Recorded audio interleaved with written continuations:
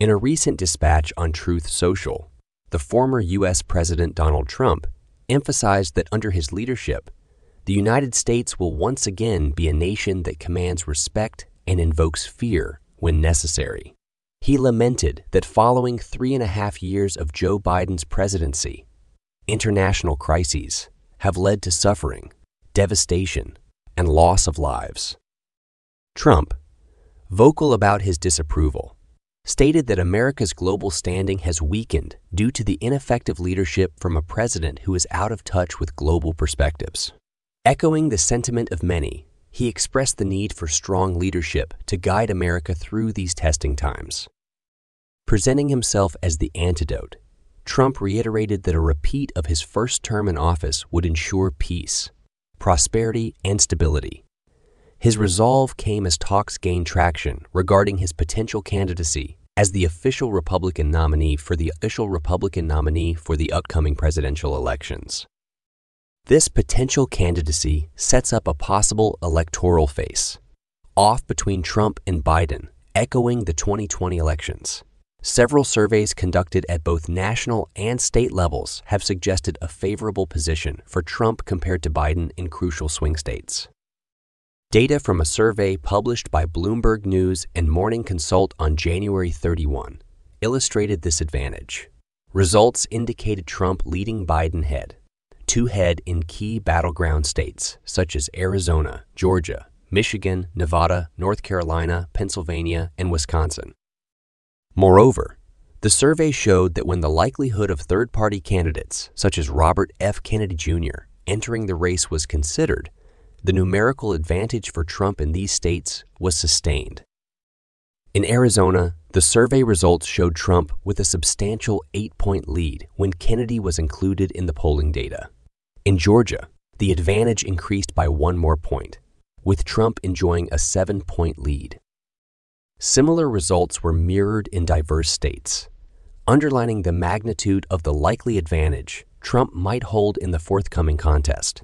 In Michigan, Trump carried a 6-point advantage. In Nevada, the lead bloomed to 12 points. North Carolina marked a 13-point advantage. In Pennsylvania, a more conservative lead of 3 points was seen. Wisconsin showcased an 8-point advantage. Adding to these promising results for Trump was a Rasmussen Report survey, expressing that Trump is considered America's most highly respected leader, a position which he holds with a clear 21-point margin over Biden. Amid this landscape, however, Trump expressed some uncertainty about the prospect of going head-to-head with Biden in the upcoming election. In an exclusive conversation with Breitbart News, Trump took a shot at Biden's character, labeling him as an unethical, artful dodger. Trump went on to question the prevailing narrative that painted him as the bad guy and Biden as the amiable one.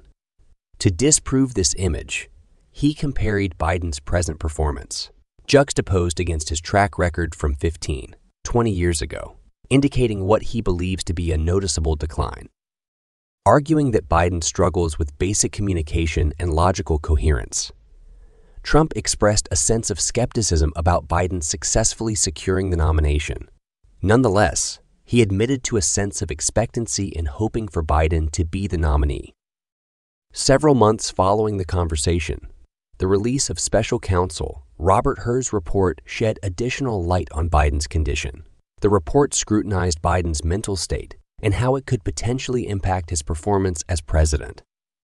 Hur's report ultimately concluded with the decision to refrain from prosecuting the senior leader for his classified case.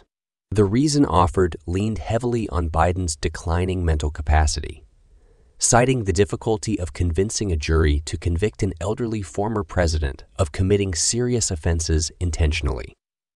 The report also revealed that Biden failed to recollect critical landmarks of his life, including his tenure as vice president and the time of his son Beau's demise. This piece of undisclosed information adds another layer to the growing concerns about Biden's ability to lead effectively. As the U.S.